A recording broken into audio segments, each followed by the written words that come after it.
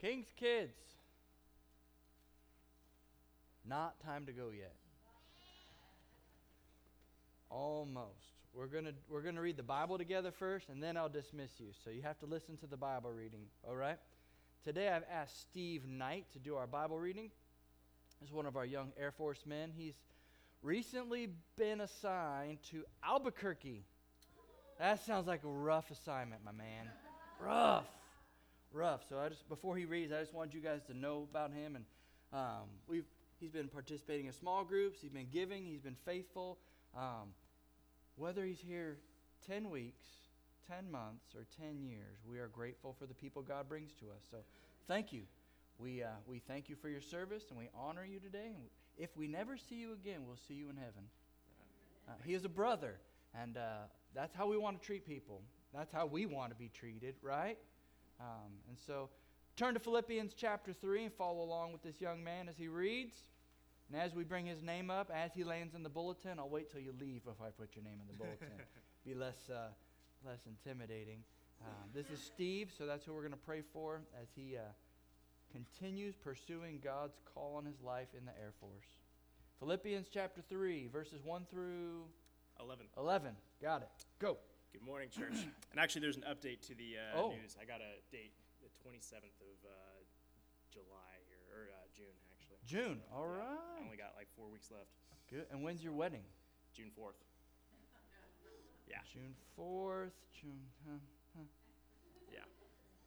We need to pray extra hard. I'm going to need it. Talk about stacking.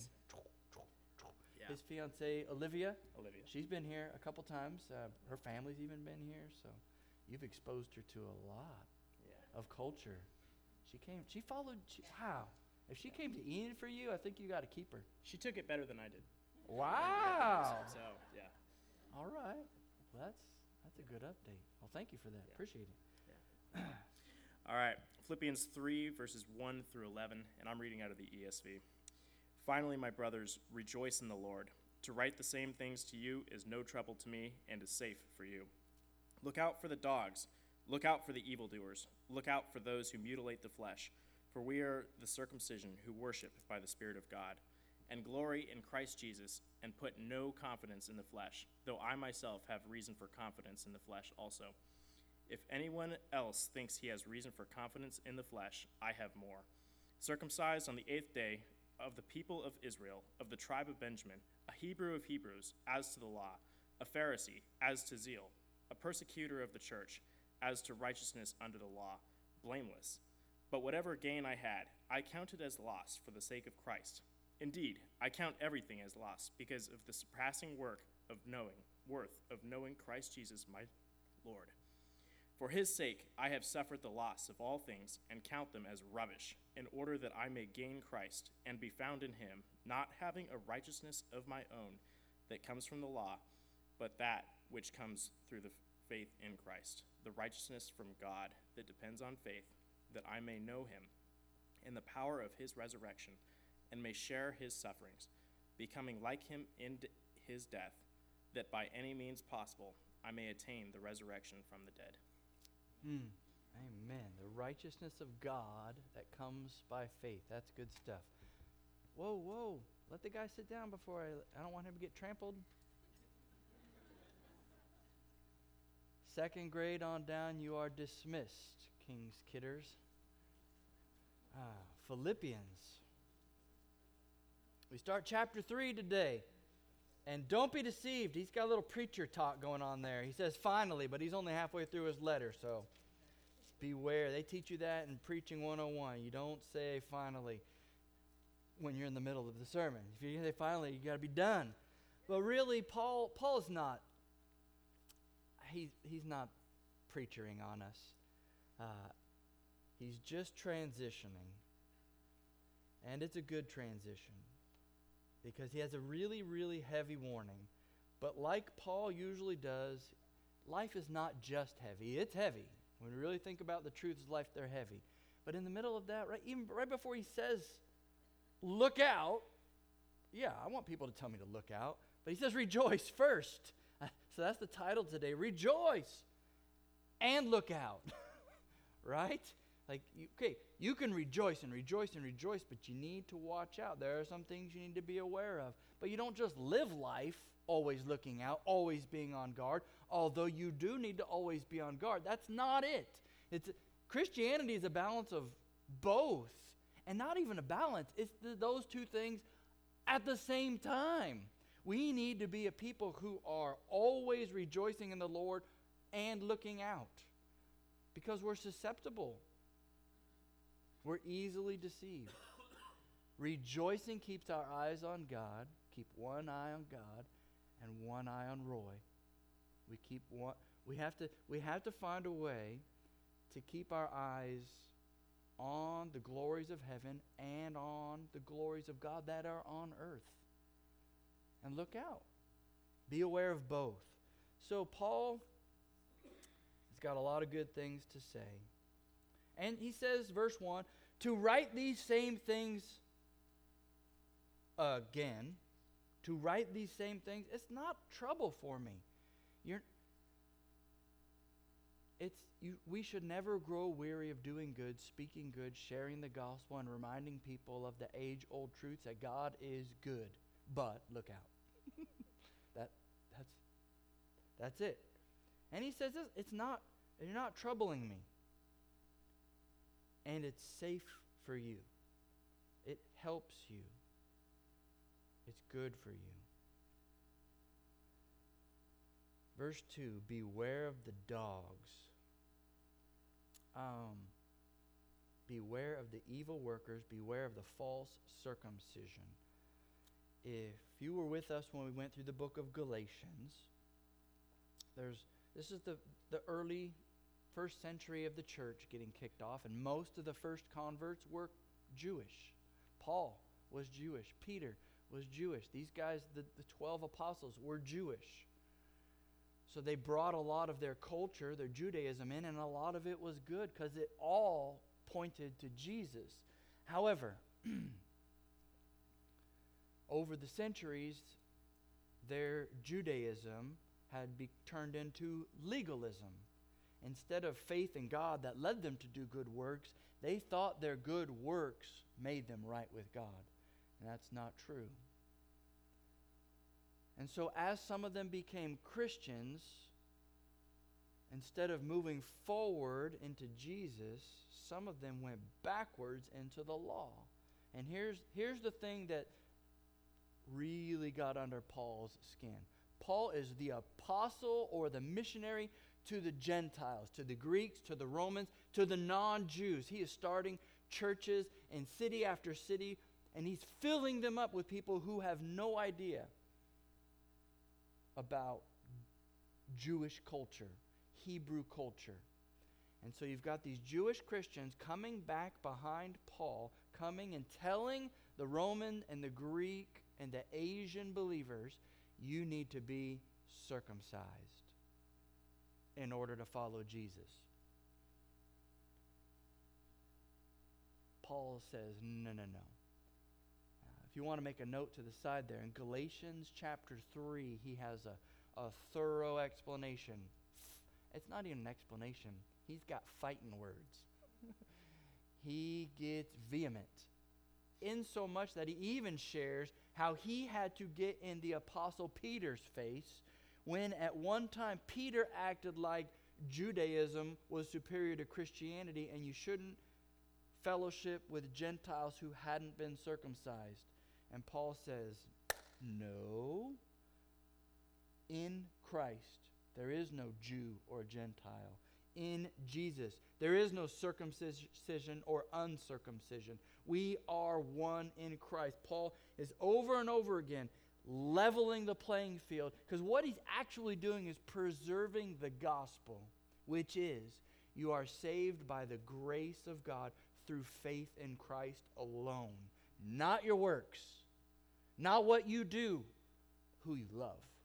See how he makes it a heart issue, not a flesh issue, not a skin issue, not a ritual or a ceremonial issue, not religious. It is Jesus. Ironic thing. It was very common for people of a Jewish mindset to call the Gentiles dogs. demeaning them, lowering them. So right here, when he says, watch out for those Jewish dogs, he means it to be an insult. He's turning the tables on them because that's what they think a non-circumcised person is. They think a non-circumcised person is as valuable as a dog. Is Paul ready to fight anybody over Scripture and over the truth of Jesus? Yes. Now, with everyday folks, with unbelievers, he's really actually pretty gentle. But when he encounters a religious hypocrite, he knows a thing or two about religious hypocrites because he was one. Sometimes we are our most vicious against people who we actually are the most like, because we understand them and we understand where they're coming from, and boy, do we have an axe to grind. And it's usually not with them. So take some sharpness off that tongue of yours. Sometimes it's our kids. The very thing we hammer our kids about is usually the very thing that we have a problem with in our own lives.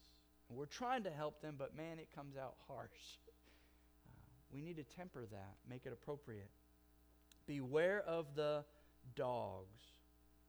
He's calling them by the very names they're using for others. And I don't think he believes that many of these people are actually following Jesus. Because then he calls them evil workers. Those are not the words you use for brethren, for brothers in Christ. So Paul's, and this is back to Galatians. He sees that they are preaching a different gospel, not the one that saves people, the one that condemns people. So in no uncertain terms, he is warning these Philippians against the people he knows who are going to come to their church just like they're going to every church, trying to bring these Christians into legalism. You're not following Jesus unless you do this, this, and this. Yeah, Paul did a good job. Paul laid a good foundation, but that's just the foundation. Now to be a good Christian, you need to do this, you need to do this, you need to do this. No. Evil. Beware of the false circumcision. They are way more Jewish than they are Christian. They are preaching a different gospel. And so in verse 3, he turns the corner. And he gives us 3 marks of maturity that he expects to be in the life of true believers. Verse 3, we are the true circumcision. We. Notice that. He's not just saying, hey, me and these other guys with me who've been circumcised. We're the true circumcision. He's including the Philippians. He doesn't circumcise people. They're not circumcised. And he calls them the true circumcision. We, Church of Philippi, Gentile believers with a Roman heritage, we are the true circumcision. How? What are the marks? Number 1, we worship God in spirit. That's straight from John chapter 4. We worship by the Spirit. That's what the Samaritan religious woman wanted to know. Hey, you Jews worship over here. We Samaritans worship over here. Which is right? And Jesus says, no. It's not about where you worship. It's about worshiping in spirit and in truth. We who worship in the Spirit of God, here's number 2, and glory in Christ Jesus. To glory in something is to soak in it, to absorb it, and to let it become you, and you become it, to become one with it, to glory in something. And then when you're glorying in it, you're exalting it, you're promoting it, you are putting all you've got into it. Glorying in Christ. And third mark of their maturity, put no confidence in the flesh. No confidence in self. This is not an exhaustive list. He doesn't expound on it a lot. He's just combating a problem he knows is coming. Beware. There are some evil people coming who are going to tell you that you need to be circumcised. Watch out for those dogs. They're not from me. They're not speaking the truth. We are a people who worship in the Spirit, glory in Christ Jesus, and put no confidence in the flesh. So these are characteristics that we should see and look for in Christian lives. And that would be a good sermon. Problem is, that would cover verses 1 through about 14. So what I'm going to do is just focus on that third one here, no confidence in the flesh. Because Paul does, it's kind of interesting to us, but he does something that's really common. Paul is very educated. He knows how to write script letters. He knows how to he passed English class with flying colors. He knows how to please a teacher. He knows how to do an intro, a body, and a conclusion. He knows how to state a thesis and develop it. He knows how to write. This guy is very literate, and he does something in these verses that is very common. He goes 1, 2, 3, and then he talks about them as 3, 2, 1. That's not the usual way we do things, but for him and his culture, they would spot that immediately. He goes 1, 2, 3, and then he talks about number 3, and then he talks about 2 and 1. We're going to talk about 2 and 1 next week. We're just going to focus on what's in the middle there. And the reason people would write that way, 1, 2, 3, 3, 2, 1, is to highlight and spend more time on 3. 1, 2, 3, 3, 3, 3, 3, 3, 2, 1. That in their mind, that's how you need to see this. Like, oh, that's important. No confidence in the flesh. That's really where he's going to hammer down. He talks about living by the Spirit. He talks about glorifying Christ Jesus a lot in other places. But the central part of this passage here, he is going to expound for us today why we should not put confidence in ourselves, in our flesh, in our good works, or what we just outwardly do. This is the real bulk of the sermon. 7 spiritual failures to avoid. And like any good teacher, Paul's going to point at himself. So 7 spiritual failures to avoid. It really mirrors the book of Galatians, summarizes Paul's testimony. In 1 Corinthians, he goes into a little more detail, but here, and it's really amazing because he packs it all into just 2 verses. 2 verses. Let's build up to it. So verse 3 again. For we are the true circumcision who worship in the Spirit of God and glory in Christ Jesus and put no confidence in the flesh. Although I myself might have confidence even in the flesh, if anyone else has a mind to put confidence in the flesh, I far more. I was circumcised on the 8th day of the nation of Israel, of the tribe of Benjamin, a Hebrew of Hebrews, as to the law, a Pharisee, as to zeal, a persecutor of the church, as to righteousness which is in the law, blameless. But whatever things were gained to me, those things I've counted as loss for the sake of Christ. So we're about to focus on verses 5 and 6. Verse 4, Paul transitions from, you don't have confidence in the flesh. If anybody should have confidence in the flesh, he says in verse 4, I could have more confidence in my flesh than all of you put together. That's what he's saying. And why? Well, he's going to go first. Very much in the spirit of Philippians 2. He's humbling himself. He's bringing himself down low so that he can show you all why he's serving you so faithfully. Because he's come out of this. Warning, rejoice, and look out. Look out for the very thing I stumbled over. That's what he's saying. Look out for the very thing that sucked me in for 30 years of my life as a Jew. I stumbled over all these things. People are coming in. You keep rejoicing over what I told you to rejoice in, and look out for these failures. Don't fall victim to these 7 spiritual failures. First one, ritualism. Circumcised the 8th day. It is a ritual.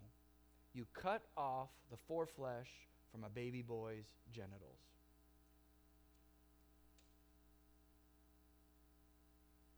Paul had that done to him when he was young, and you know what? It didn't change his heart. That's what he knows. He knows that ceremony was done to him, and he still needed to come face to face with Jesus. Face to face with Jesus. Outward ceremonies don't change your heart. baptism, communion, confirmation, infant baptism. Those things are supposed to be signs of something else. They don't actually change you. They become very meaningful when you do know Jesus. They become very sacred and they become very holy as they usher you. Those things can usher you closer to God as you meditate on what He did for you. You meditate on how He has saved you, and you're just reflecting on the cross, right? Those are important things, but you can also go through the motions and they mean nothing. That's what a ceremony is. Watch out for these rituals. Ritualism does not change your heart. Second failure you need to watch out for and avoid. He says, circumcise the 8th day of the nation of Israel. This is nationalism, and we need to be careful of it. The Bible teaches no Jew, no Greek, no Gentile in Christ. Jesus Christ levels the playing field. We should not be quick to boast that one country is better than another country. Even if in some ways it is, in some ways it's not. In some ways, third world countries are way simpler, way more grassroots, way more rural. You know when somebody in Uganda thanks God for their one meal a day, that they mean it. Even though they have less, in some ways they have more. When they pray, give us this day our daily bread. If you're in Somalia, you may get one piece of bread. They mean it in some ways. Every country has its strengths and weaknesses.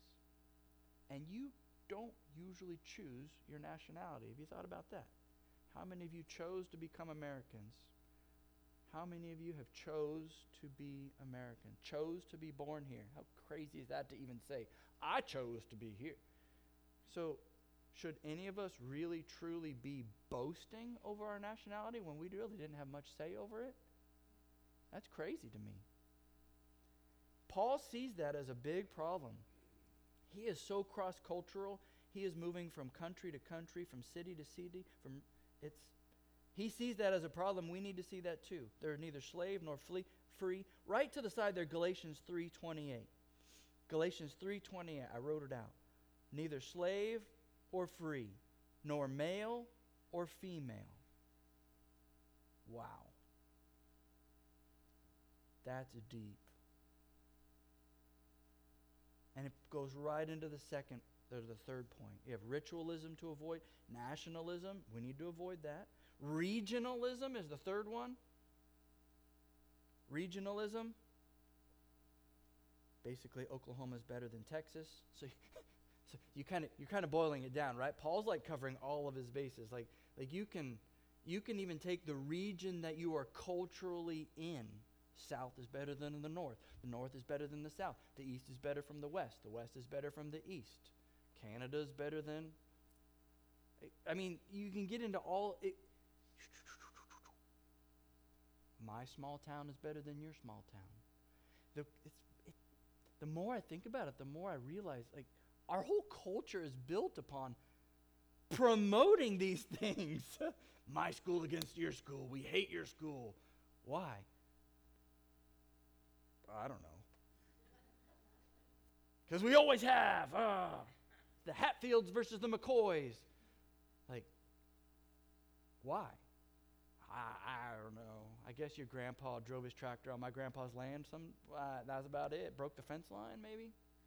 Or shot my dog on accident. Or, you really have to work. You really have to work at fostering your own pride in order to maintain these things. And it makes much of you. That's what Paul's warning them against. Regionalism. Man, all people have sinned and fallen short of the glory of God. Paul says, I'm of the tribe of Benjamin. That's good and bad. It's good because they stuck it out with the Davidic line of kings. That's great. They stayed in Jerusalem. They maintained the kingship of Solomon and David. And they followed God's chosen king. That's a good thing. Yeah, but back in Judges 19, they were also pretty heinous. They almost got wiped out because of their sin. Like that, you want to careful. Anybody digs deep enough into your closet, they're going to find something. There are always skeletons. We need Jesus. Nothing dark there. Ritualism, avoid it. Nationalism, be on guard. Regionalism, don't slip into the thinking the way everybody around you thinks. And this fourth one is rank. Because he's a Hebrew of Hebrews. A Hebrew of Hebrews. Not only am I a Hebrew and know my Old Testament, I know it better than a lot of other Hebrews. So even within my own rituals, nationalism, regionalism, my rank, like I'm even better than the best. Here's the danger. Knowledge and training can lead to more and more pride. Knowledge and training lead to pride. It's always a danger. You know more, you can boast more. Or you can judge more harshly. I think of Jesus in John chapter 3. A Pharisee, Nicodemus, comes to him by night and is asking some questions, and Jesus is giving him some answers. And I think Nicodemus must have had that look on his face. What? Because Jesus responds with, aren't you a teacher in Israel? Remember that line? Aren't you a teacher? You know who thought they were the Hebrews of Hebrews? The Pharisees. That's the line Jesus uses on a Pharisee. Oh, wait. You don't get what I'm talking about, the Spirit and being born again? Aren't you a teacher in Israel and you don't get these things? Why would Jesus say that?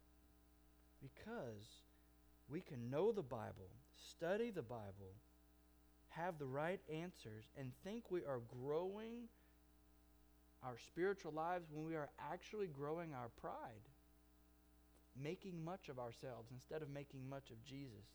It's a dangerous thing. We need to guard our hearts against that. We need to be on the lookout for it. Fifth thing to avoid. As to the law, a Pharisee. Now he just comes right out and says it. This is rule keeping 101. Actually, they had taken it to graduate level.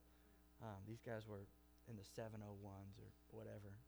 These guys were becoming professional rule keepers to the point that they were tithing off the herbs they were growing in their gardens.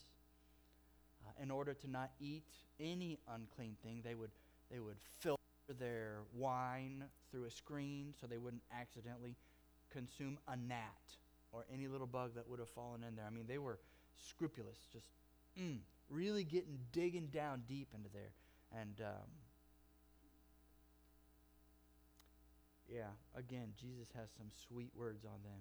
You strain at the gnat and you swallow a camel.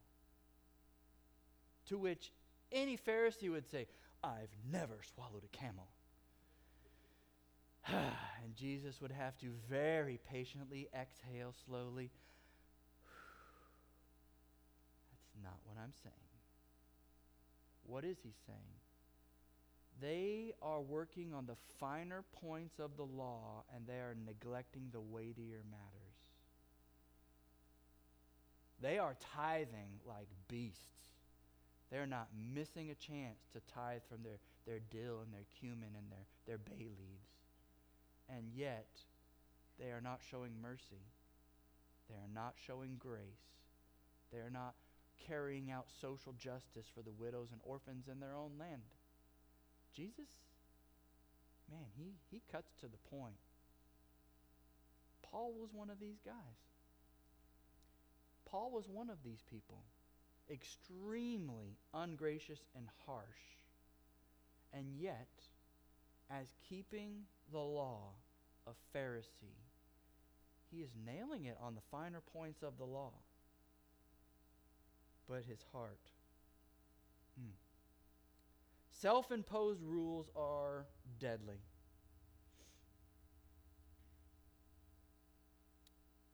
Or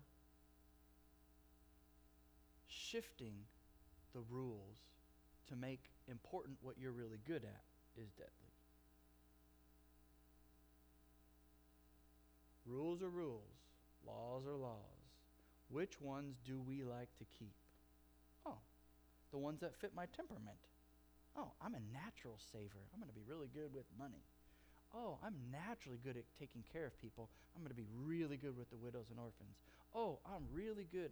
We pick and choose, and we self-organize rules according to what we are good at, and we just kind of put those other things behind our backs and hope they'll go away. Oh, no, more spiritual. We're going to let other brothers and sisters take care of that. Oh, my. That's heavy. That's deadly. That's poisonous. Be careful in your rule keeping. Legalism creeps in very fast. Number 6. 6 spiritual failure to avoid. It's in verse 6. As to zeal, a persecutor of the church. Zeal. This is sincerity. Zeal is very much an emotion-based response to something. If you respond with a lot of passion, a lot of gung-ho, I'm all in, that's zeal. Like, you have a glimmer of something that needs to be done, but you dive into the pool before checking to make sure it's full of water. Let's go swimming! The zealous person jumps off the roof in the dark to the pool. Good idea! You hit the bottom. You realize, oh, ouch. Zeal can get you in trouble. It can be good. It can be channeled in a good direction. But what did Paul do with his zeal? He was so zealous for the law. He says persecutor of the church. What he means is murderer. He was willing to throw people into jail and murder them for claiming that Jesus was the Messiah. His zeal said, liar, die. That's a little more than a spiritual failure. So sincerity is not something we need to always swallow. Your heart is desperately wicked. Hear me. You can be sincerely wrong. Your heart can be all in it and in the wrong thing, in the wrong decision. The Bible talks about this a whole lot. This is why there is wisdom in a multitude of counselors. Young people, don't ever marry somebody that your mom or dad don't think is right for you. They've been around people longer than you have. Even if your mom can't quite put her finger on it, trust them. Trust that gut. Trust that instinct. There's wisdom in a multiple group of cultures and a multiple opinions. They're like buying big purchases, cars, houses, where you choose to go to school. You're the career field you want to go into. These are life-changing decisions you don't need to be making just based upon your own likes and dislikes or your own limited knowledge, because you can be sincerely wrong.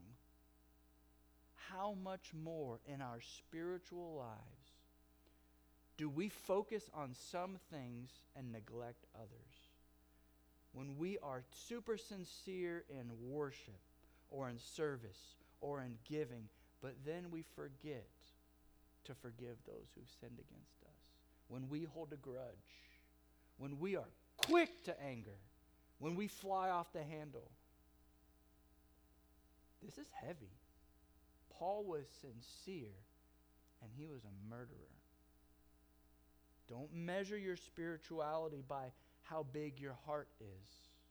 It needs to be balanced out with how big Jesus is. Sincerity. Last one. Spiritual failure to avoid. Paul says, as to the righteousness which is in the law, found blameless. Found blameless. This is moral superiority.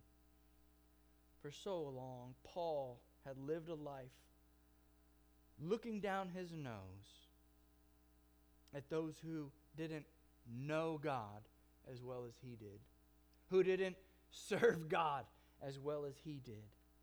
And that term blameless needs to be reserved for God. In two ways that needs to be reserved for God. First of all, only God is blameless in his nature. That's primary. You can't blame God. He's above blame. He is God. He can do whatever he wants to do. That's what it means to be God. Thankfully, he's revealed himself to be merciful, gracious, kind, and gentle. He is good. Whew. We wouldn't be here if he wasn't. He's blameless.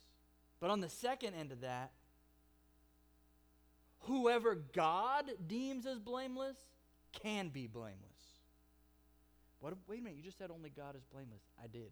Just like God is only perfectly righteous. But God can declare somebody else righteous. So God is blameless. Here's the problem. The Pharisees were stacking all of these rules and laws and calling themselves blameless. We are not to blame. That's what they were saying. We're not to blame for these Romans being in charge. If we were in charge, we'd fix the temple. We'd fix worship. God would show up and we'd rule and reign again. We're not to blame for what's going wrong in our culture. We're not to blame for the orphans and for the widows. We're doing our part. We're tithing. We're keeping the law. We're doing all these things. We're trying. We are not to blame. That's what the Pharisees would say vehemently to Jesus' face. Don't blame us. And Jesus says, you are not of your father Abraham. You are of your father, drop the mic, the devil. He could not have gone anywhere more contentious than that. How is that possible? And our moral superiority for Paul,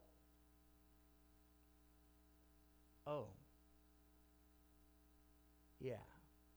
And so when Jesus appears to Paul, we're going to talk more about this in sermons to come. In fact, write it to the side there, Acts chapter 9. Acts chapter 9. You might want to go read that this week. This is where Paul is saved by Jesus. Paul is saved by the Jesus whom Paul is actively persecuting. Like, wow. Saul, my bad. Saul, why are you persecuting me? He falls to his knees, blinded by the light of Jesus' presence. He says, Lord, who are you? Like, that's awesome. He acknowledges this is a supernatural being. He calls him Lord, and he wants to know, now, who am I kneeling before? This is the way Paul's been his whole life. He was kneeling down to the devil and didn't even know it. Now he's in front of Jesus, doesn't even know it. But he's trying to get things straight. On the dime, he is turning. He's trying to get things straight. Who are you? I think he swallows the biggest gulp of his life. All of his pride goes down.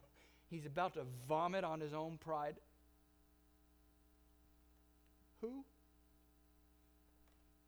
Jesus.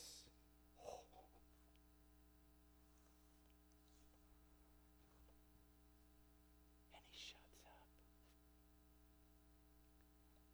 everything wrong. He was doing everything wrong. That moment, he turns. Why is he writing these things to these Philippians? Because he's done them all 100 times over. And these are his heartfelt words to a church. Please, these are not light things. These are things that will derail you from following Jesus quicker than you can blink your eyes. These are things that are derailing many churches today who are feeling moral superiority over their translation of the Bible.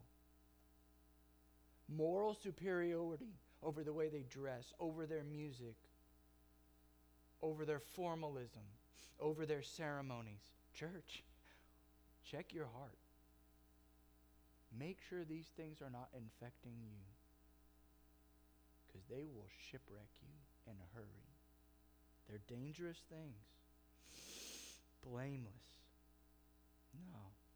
We want God to declare that. And in verse 7, he concludes today's message with, whatever things were gained to me,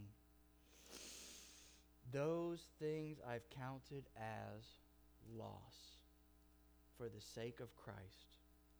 Whatever gain I had, write this down. So you can gain all 7 of these things and lose your soul.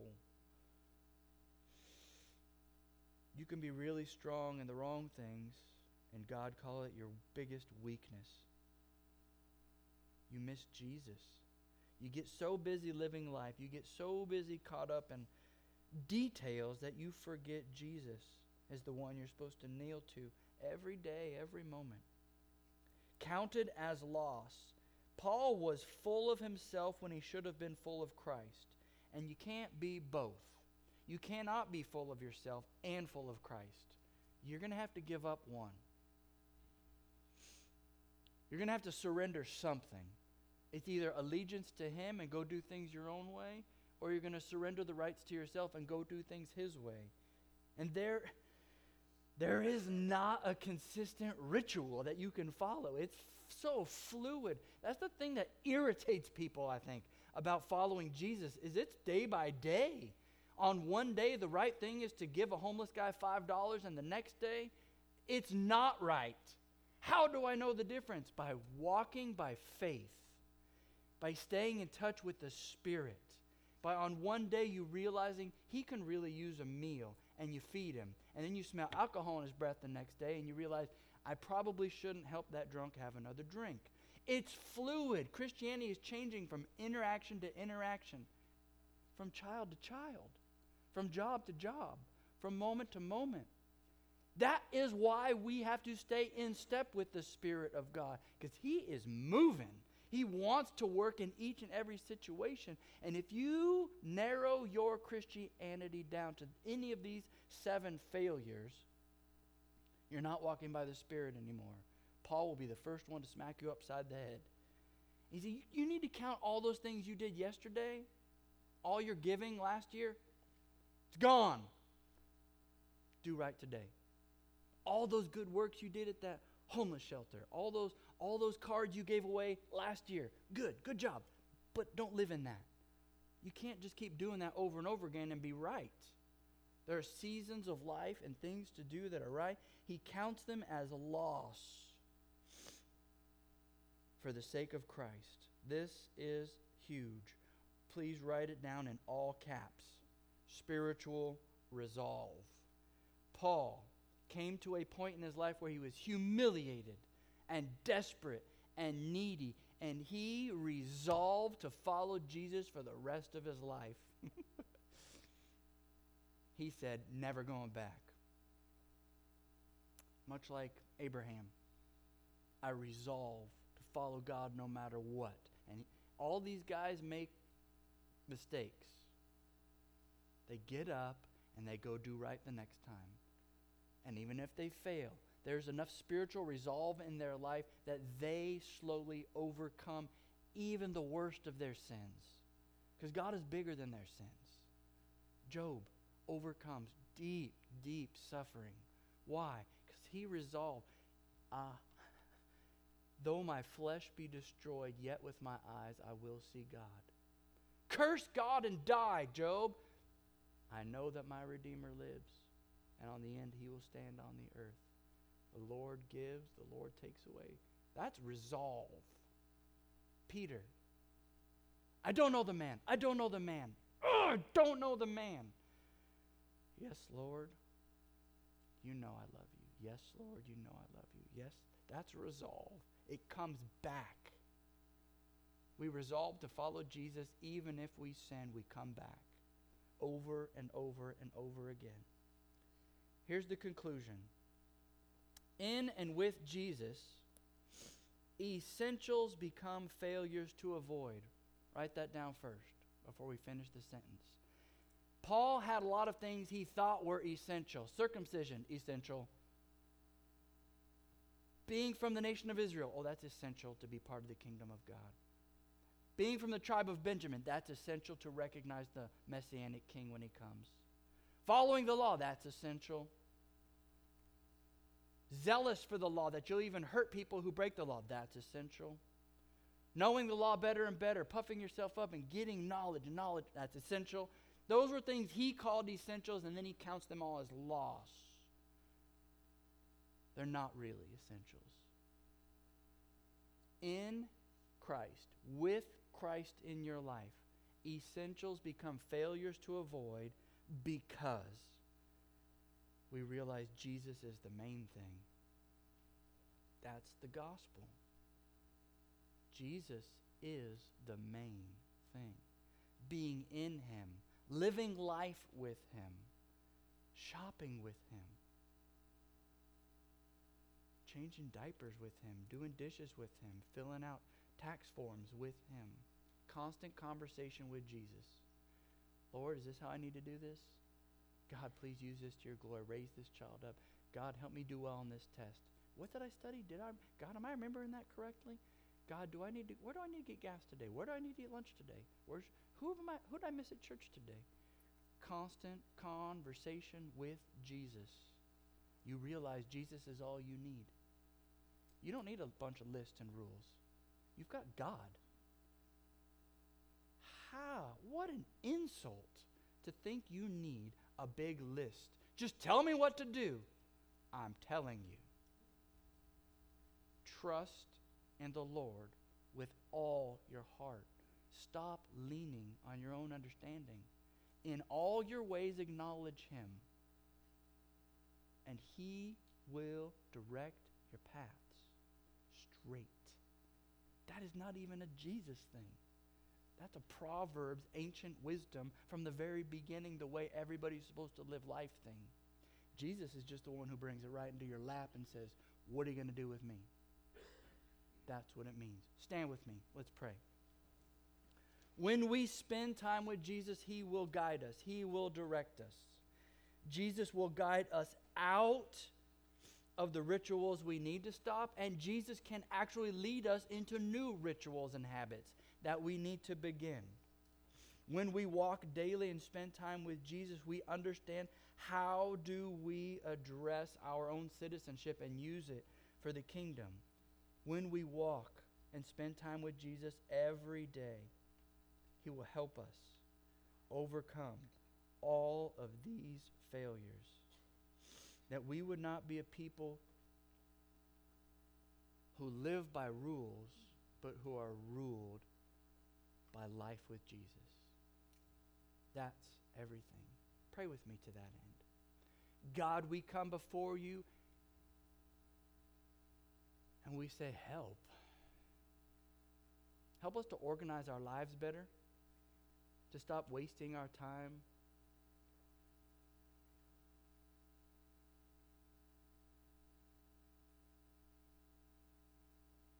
Clear our minds in the mornings.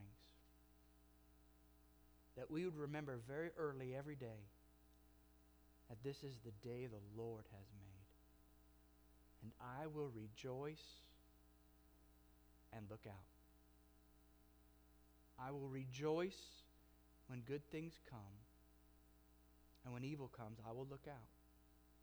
I will not wallow in misery. I will not quit. I will not give up. God, give me the spiritual resolve to follow you no matter what happens today. I want to be like Job. I want to be like Peter. I want to be like Paul.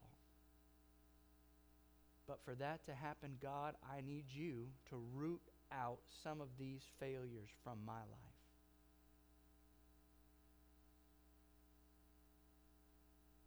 Work on us. Change us. Help our kids do better than we've done. Help us. That's our prayer today.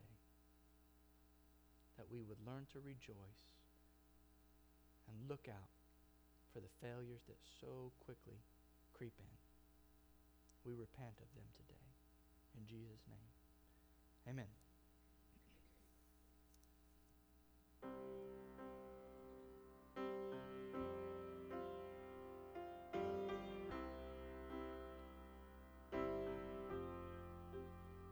How great the chasm that lay between us, how high the mountain I could not climb.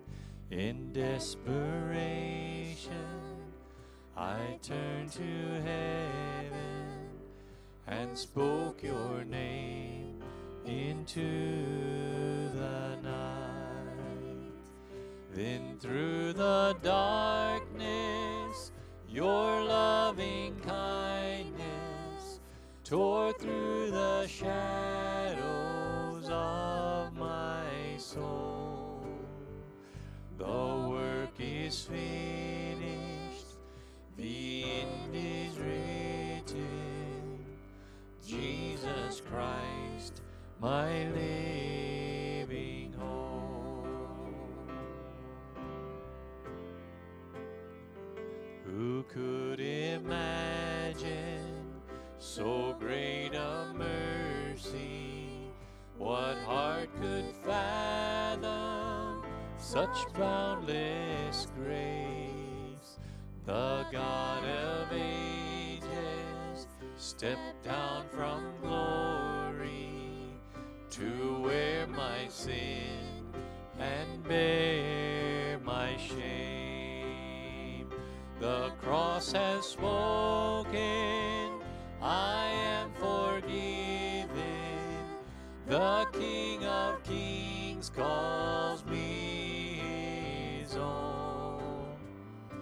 Beautiful Savior, I'm yours forever. Jesus Christ, my living hope. Hallelujah, praise the one who set me free. Hallelujah, death has lost its grip on me. You have broken every chain. There's salvation in your name, Jesus Christ, my living hope. Hallelujah, praise the one who set me free. Hallelujah, death has lost its victory. You have broken every chain. There's salvation in your name, Jesus Christ, my living hope.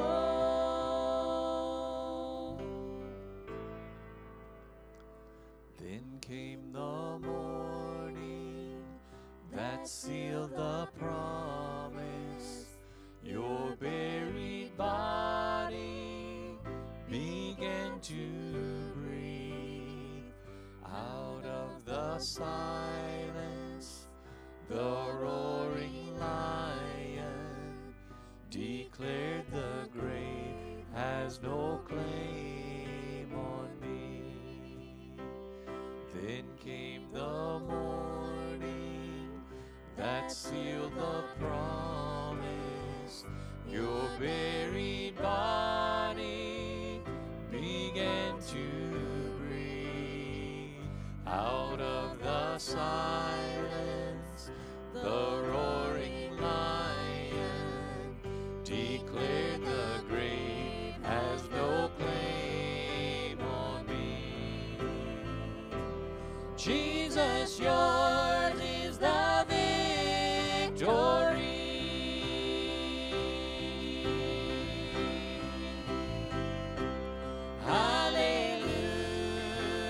Hallelujah, praise the one who set me free. Hallelujah, death has lost its grip on me. You have broken every chain. There's salvation in your name, Jesus Christ, my living hope. Hallelujah, praise the one who set me free. Hallelujah, death has lost its grip on me. You have broken every chain. There's salvation in your name, Jesus Christ, my living hope. Jesus Christ, my living hope. God, you are my living hope. I think Paul would like that song.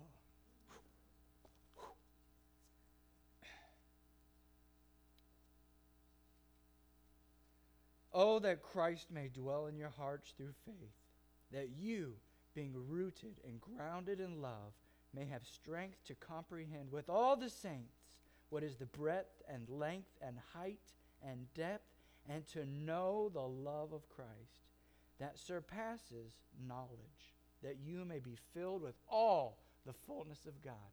God bless you. Amen.